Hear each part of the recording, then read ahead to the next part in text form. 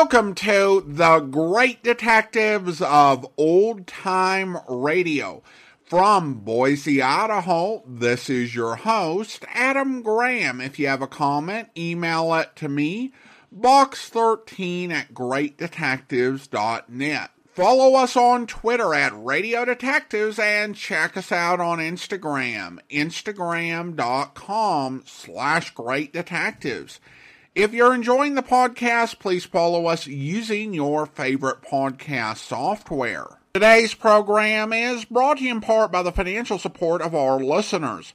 You can support the show on a one-time basis by mailing a donation to Adam Graham, P.O. Box 15913. That's P.O. Box 15913, Boise, Idaho 83715. You can also become one of our ongoing Patreon supporters for as little as $2 per month by going to patreon.greatdetectives.net. Well, now it is time for this week's episode of Dragnet, and we are back to actual radio programs. The original air date, November 24th, 1949, and the title is The Mother-in-Law Murder.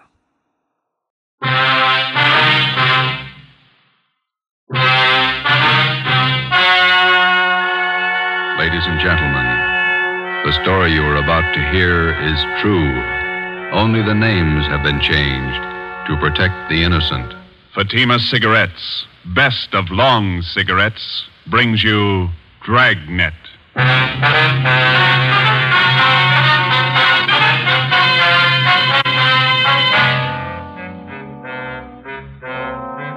You're a detective sergeant.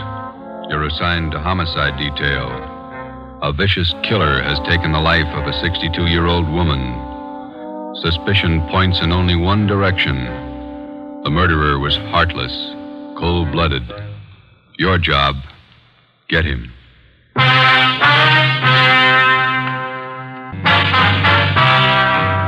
Dragnet, the documented drama of an actual crime.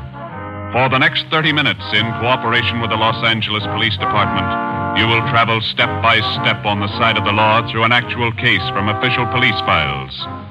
From beginning to end, from crime to punishment, Dragnet is the story of your police force in action.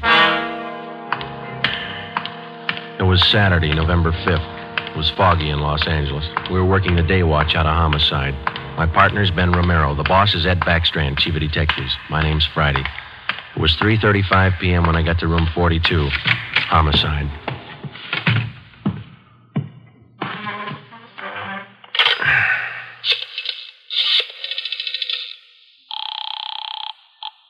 Long distance.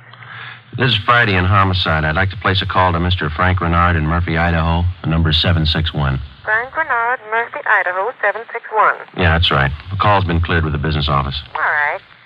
Do you want me to call you back, Sergeant? No, I'll hang on. Okay, I'll place it for you.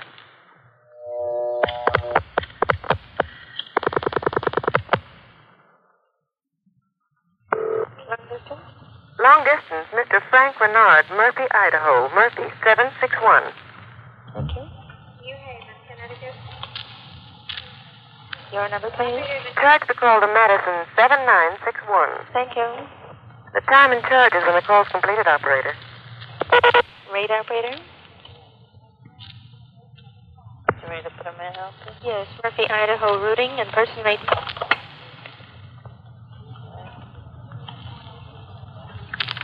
Tuesday, NAMPA number. Hi.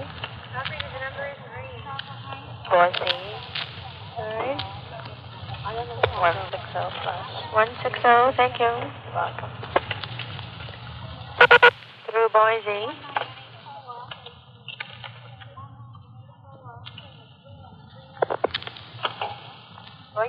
I'm calling Napa.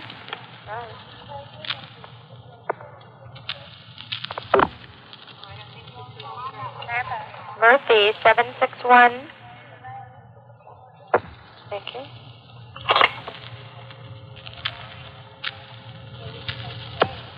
Keep ringing, 761. They're ringing the number, Sergeant. Okay, thanks.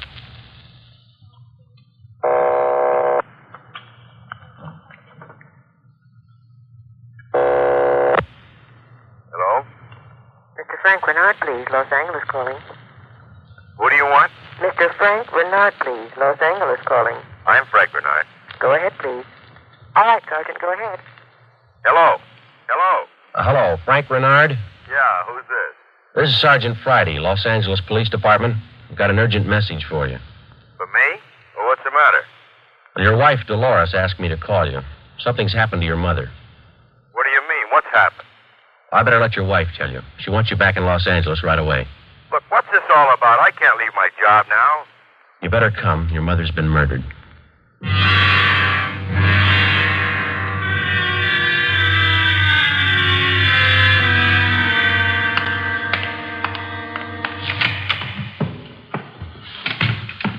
Talk to the skipper, Joe. He's on his way in. That's good.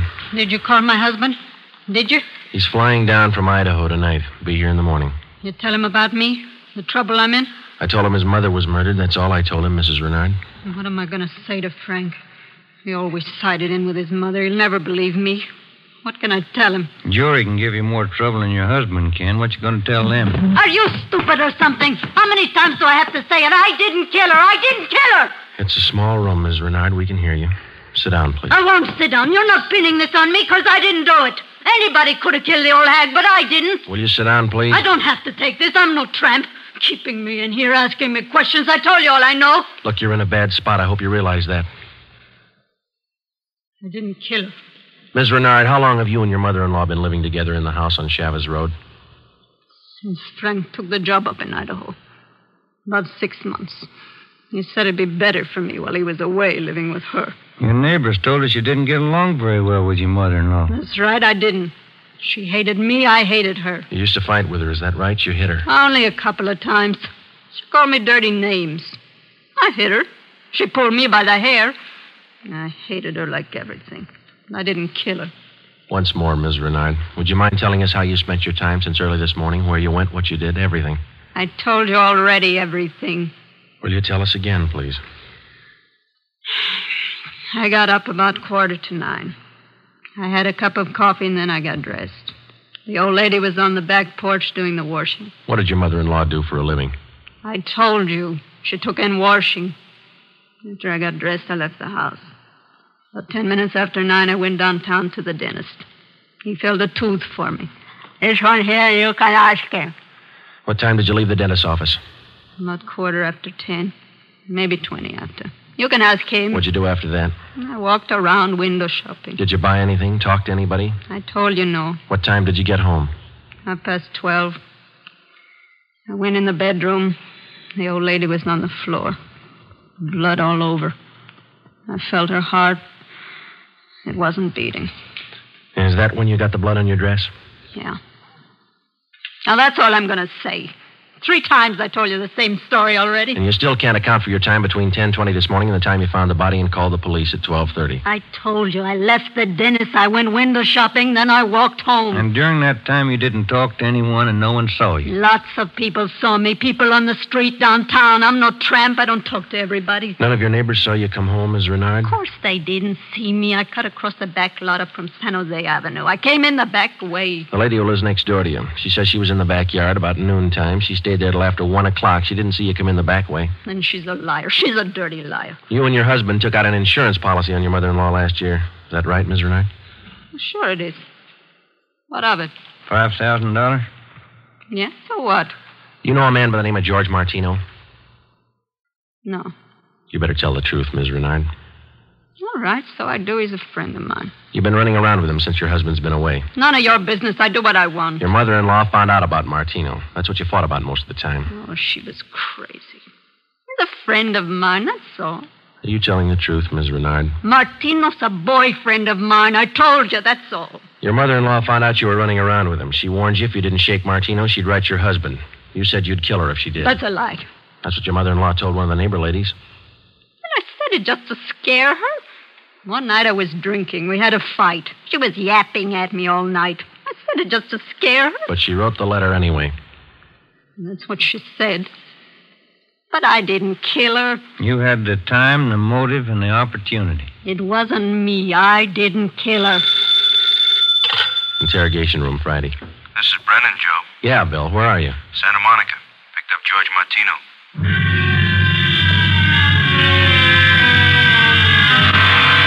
Ben and I drove Mrs. Renard to Lincoln Heights Jail, 5th floor, and had her booked on suspicion of 187 PC. When we checked back in at the office, Brennan and Wiseman, the other two men on the case with Ben and I, were questioning George Martino in the interrogation room.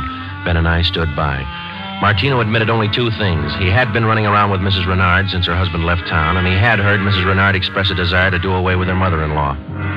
After the questioning of Martino, Sergeant Brennan, Ben and I met with Chief Ed Backstrand. It was 5:15 p.m. You got everything but the murder weapon, then? That and Mrs. Renard's confession. She ought to come through, huh, Joe? I don't know. She's scared, but she's still got a smart mouth. What about Martino, Brennan? You think he had a hand in it? I don't think so. We spent most of the afternoon talking to him. He hasn't got the guts. We took his statement. And does he have an alibi? Solid. What was the cause of death? Strangulation, multiple fractures of the skull. All the motives are with Mrs. Renard, Chief. Pretty clear-cut job. No evidence of robbery or burglary, I guess. A couple of the dresser drawers in her bedroom were emptied on the floor and clothes tossed all around. Pretty obvious plan to make it look like burglary. Maybe. We found 3 $1 bills in plain sight. They were on the floor near the body. If a burglar went through this stuff, he wouldn't have missed that money. And it shouldn't be too much trouble tying it up. Shouldn't be, Skipper. Friday and Romero, you follow the case through. Just a minute. Hello, Backstrand. Yeah? What? All right, I'll send him over. Lee Jones. Just finished checking the evidence at the crime lab. Yeah? He thinks Mrs. Renard's innocent.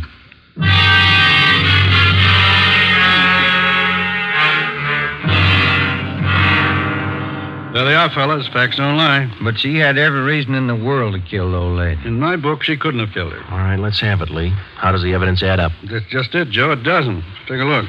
The dress Mrs. Renard was wearing when she found the body. That's it. Blood smears near the hem. 2 smears, that's all. Now, if she murdered her mother-in-law, there should be more blood on this dress. It shouldn't be smeared. How do you mean? First of all, the manner in which the old lady was killed. Head was battered in. Must have bled profusely. No question about that. All right, go ahead. Whoever murdered the old lady must have stains all over their clothes. Here's the important part. Because of the nature of the wound, it would have stained in drops, not smears. Well, how can you tell the difference? Maybe these are drop stains on her desk. They're not. I checked them with a microscope. Only the higher ribs of the cloth are stained. The smears, nothing else. But a drop forms its own definite drop pattern and permeates the cloth, soaks in. No signs of that on her dress. Not a one. Now, here's the silk scarf the old lady was strangled with. Yeah? Here's what I found in the knot tied in the scarf. A blonde hair, wavy. Old lady had dark hair. So does Miss Renard. So does her boyfriend. That's what I mean. This blonde hair is one of 2 things that didn't belong at that murder scene. What else you got? This here. What is it, Lee? Small piece of plastic from a gun butt, I'd say. See here? Crisscross surface, then a little smooth area here. Yeah? The killer could have hit the old lady with the butt of a gun. And a piece of the stock could have chipped off like this, huh? Miss Renard doesn't own a gun. Neither did her mother-in-law. Well, where does that leave us? I don't know, Joe. There's the stuff. You can't disregard it. Maybe you can explain it. Yeah. How? Well, first prove this dress isn't the one Mrs. Renard was wearing this morning. Then find the dress she did wear. And we know she wore this when the dentist identified it, and so did 2 of the neighbors. That's what I mean. The dress is too clean, doesn't belong. Yeah. This blonde hair, this piece of gun butt, they don't belong either. Well, then you think she's innocent. You're looking at the evidence. What do you think? 6 p.m., Saturday, November 5th. Ben and I went back to the office and met with Brennan, Wiseman, and Ed Backstrand. The open and shut case against Mrs. Renard was up in the air, but we still weren't sure that she was innocent of the murder of her mother-in-law. Ben and I drove to the Lincoln Heights jail and interviewed the suspect again. She agreed to submit to a lie detector test. We drove back to the office, contacted Sergeant Berger, the department's polygraph man, and set up a special test for the following day. The next morning, we met with Berger and formulated a list of key questions, and then we picked up Mrs. Renard and brought her to the 3rd floor of the Old City Jail building, the polygraph room. At 10:33 a.m., the test got underway. As usual, Sergeant Berger conducted the interview alone. Backstrand, Ben, and I waited outside. How about Mrs. Renard's husband?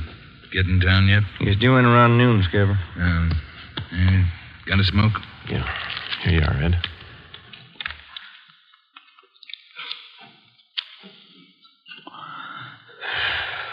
Yeah, thanks. Time is it now? 11:25. Here's Berger now. That's it, Ed. What'd you get? I can study the chart a little more. The results are pretty well defined, though. How's it look? No reaction to the key questions. What's your opinion? I don't think she did it.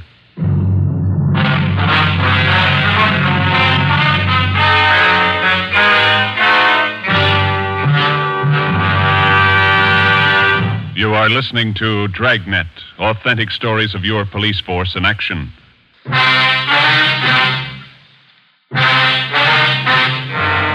a.m., Monday, November 7th. Mrs. Renard was released from custody. We questioned her husband, Frank Renard, briefly. He could tell us nothing more than we already knew. Brennan and Wiseman were called back on the case, and together the four of us started over again from the beginning.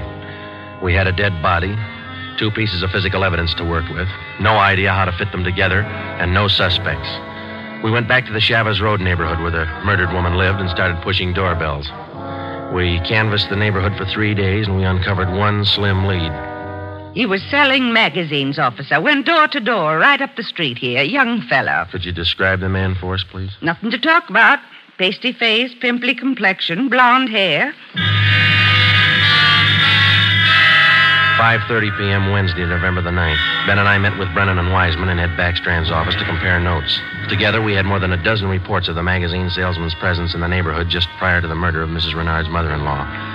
The various descriptions of the man which we obtained from the people in the neighborhood tallied closely. About 6 feet, 170 pounds, pimply complexion, blonde hair, fast talker. About 25 years old. As far as we know, Skipper, he was the only stranger in the neighborhood last Saturday morning. Only one that people remember, anyway. How close did you trace him to the Renard house? You got your list there, Brennan? Yeah.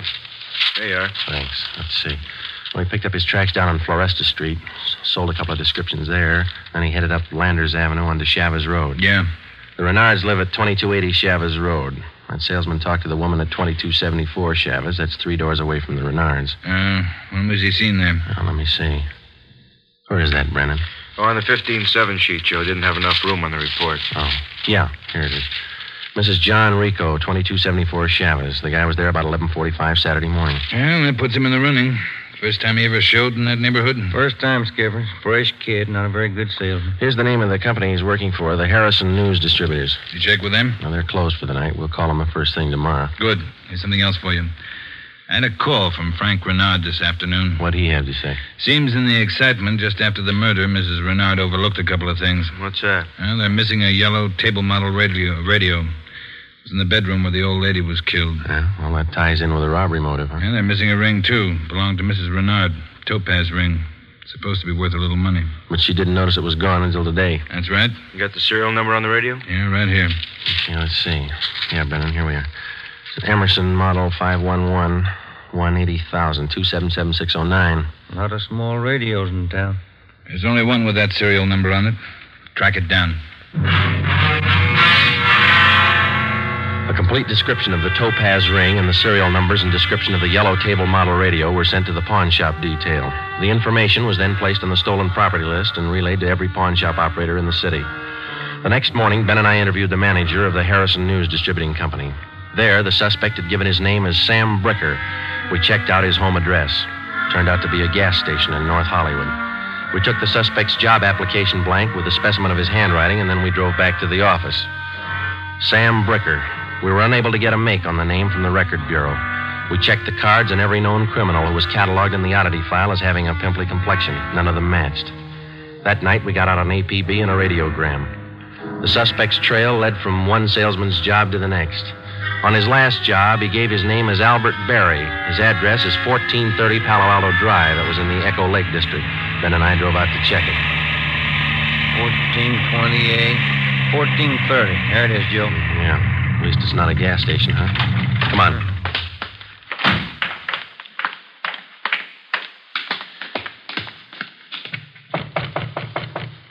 Tiresome, huh? Yeah, I could stand a change.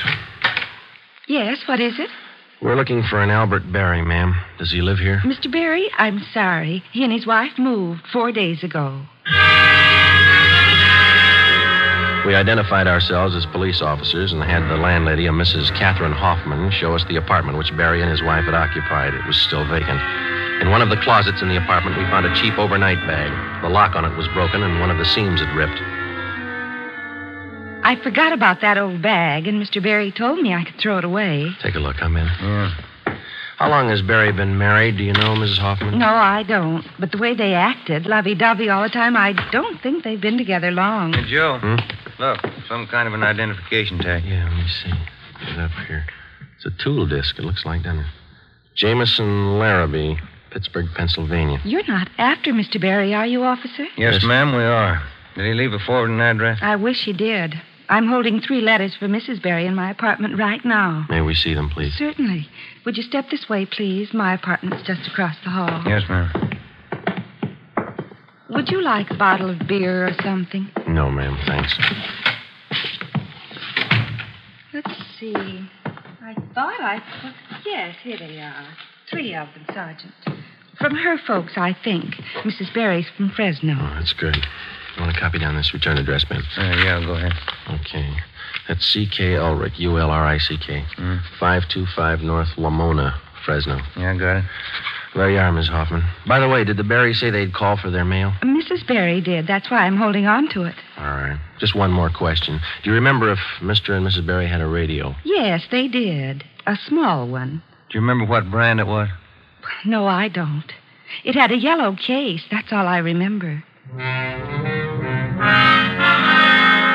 Before we left, we called Ed Backstrand, and he had an immediate stakeout placed at the apartment house in case the Barrys returned to pick up their mail. Ben and I went back to the office and placed a call to the Pittsburgh Police Department. We gave them the description and the number of the tool disc which we'd found in Barry's old suitcase. They said they'd check with the Jameson Larrabee Company in the morning, and then they'd call us back. That night, Ben and I drove to Fresno and checked in at the police station up there. 2 officers were assigned to stake out the Ulrich home. We interviewed Mr. Ulrich, who identified himself as Albert Barry's father-in-law. He told us his daughter had married the murder suspect 8 months before, and he gave us pictures of Barry taken at the wedding. Ulrich told us that he'd catch a Santa Fe train out of Fresno the next morning. He wanted to be in Los Angeles to take his daughter home when Barry was apprehended. It was almost 2 a.m. when Ben and I left Fresno and started back for Los Angeles. We checked in at the office at 10 minutes past 8 the next morning. At 8:35, the call came through from the Pittsburgh Police Department. What did they say, Joe? It was a tool disc, all right. Jameson Larrabee Company, issued 18 months ago to one of their workers. They give a name? Albert Barry. 11 a.m. Monday, December the 5th. 1 month to the day since the 62-year-old woman had been beaten to death. The pictures of Barry and his wife, which had been taken at their wedding, were printed up in wholesale lots and distributed to all points. Mr. Ulrich, Barry's father-in-law, arrived in town and got himself a hotel room. We waited. There was no report from the stakeout at the apartment house. We checked back in at the office at 5 minutes to 1. I'll get it. Homicide, Friday. This is Mr. Ulrich, Sergeant. I just got a call from my wife in Fresno. I thought you'd want to know. What's that? The wife got a letter from Norma. They're living in South Pasadena, an apartment. You got the address there? Yes, sir. That's what the wife called about. It's 134 Norway Terrace. When was the letter mailed, do you know? Wife said it was postmarked December 3rd, day before yesterday. Get your coat on, Ulrich. We'll be right over. Ben and I picked up Mr. Ulrich at his hotel and drove to the South Pasadena address. Barry and his wife had the apartment on the top floor. Neither of them were at home. The landlord let us in with a pass key. In the bedroom, we found a small yellow radio. We checked the serial numbers. They matched. It was the same radio stolen from the Renard house. In the bedroom closet, we found 2 suitcases. We checked through them. Nothing in this one, Joe. Here we are. Look at these. What are they, Sergeant? A pair of plastic gun butts. Let's see, Joe. One of them's been chipped, see? Sergeant, somebody coming up the stairs. All right, let's get in the living room. Be quiet.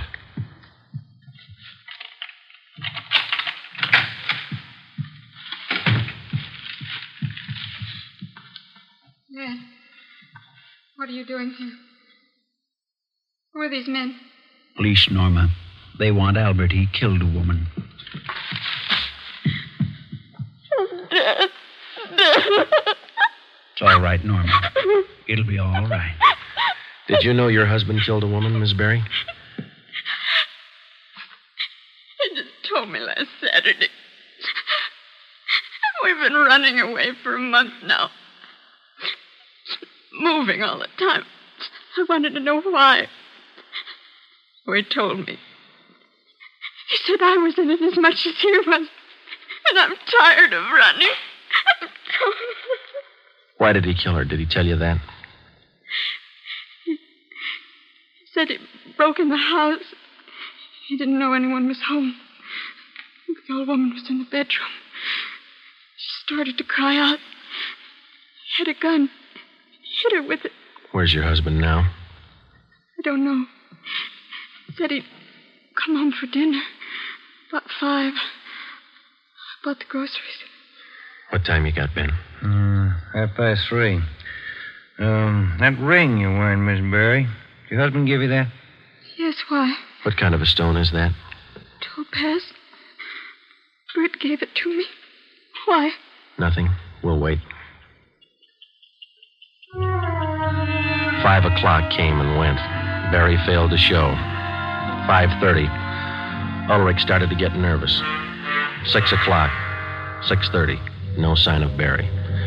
I went to the window and kept an eye on the street below. At 6:45, a light green Nash sedan pulled to a stop in front of the apartment house. A man got out and went into the main floor entrance. Bert. I'll let him in. All right. How long have you had the new car? A couple of days.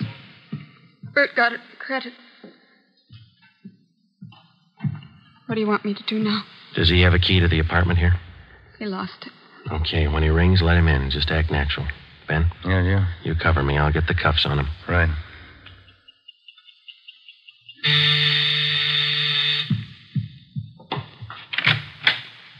Hi, Bert.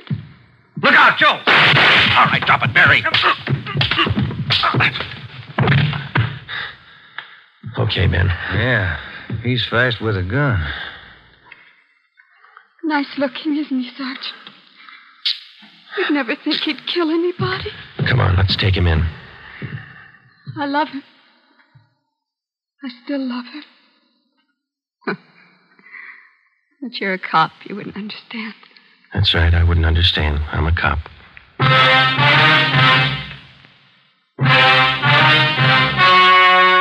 The story you have just heard was true. Only the names were changed to protect the innocent. On February 16th, 1947, trial was held in Superior Court, Department 82, City and County of Los Angeles, State of California. In a moment, the results of that trial.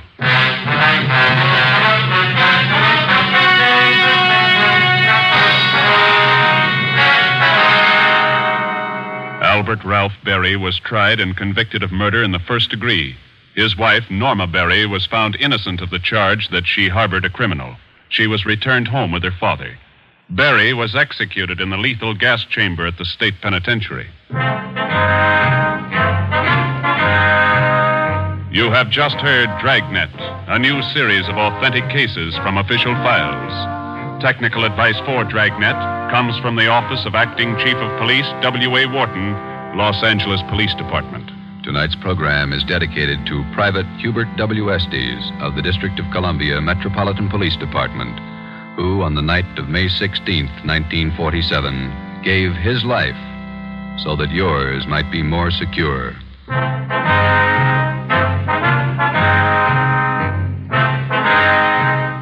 Fatima Cigarettes, best of long cigarettes, has brought you Dragnet, portion transcribed from Los Angeles. Be sure to hear songs by Morton Downey tonight on NBC. Welcome back. This has some great phone calling action. This really ups the game from The Big Missing. Now, we talk about scenes that age poorly. This one, in my opinion, probably ages better. Because listening to it in the 21st century, we're like, wow, that's what it was like to place a long-distance phone call. And how you had to go through all of those different operators and switchboards. I'm not certain it was all that impressive at the time in its own right. I mean, the details that went into the sound effects were impressive, but I could imagine if I were a 1949 person, I might be like, okay, that sounds like they really put a lot of work into making that sound like a phone call. But why?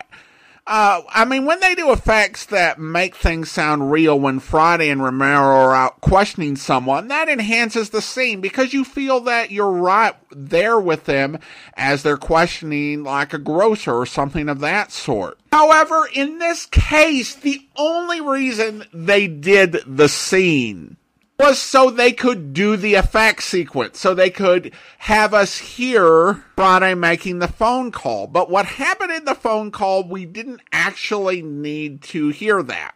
If I had missed that entire sequence and had just come in when Friday went back to the interrogation room to question the suspect, I wouldn't have missed anything at all.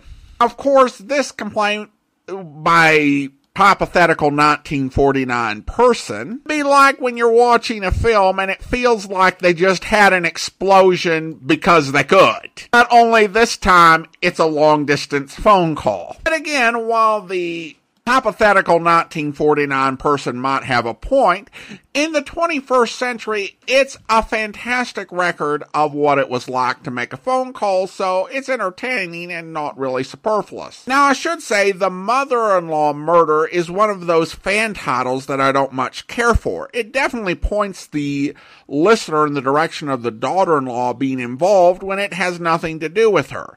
I don't have a better title, and I don't want to throw off anyone who's searching online for it. And I certainly don't want to start giving out alternate titles, because then that's how people end up selling 2 copies of the same episodes on various websites because they don't actually listen to the program. I don't want to sow confusion, but for the record, don't care much for the title. The other thing I want to address is us cutting the ads. And while we do play ads on most programs, we don't play the cigarette ads on Dragnet.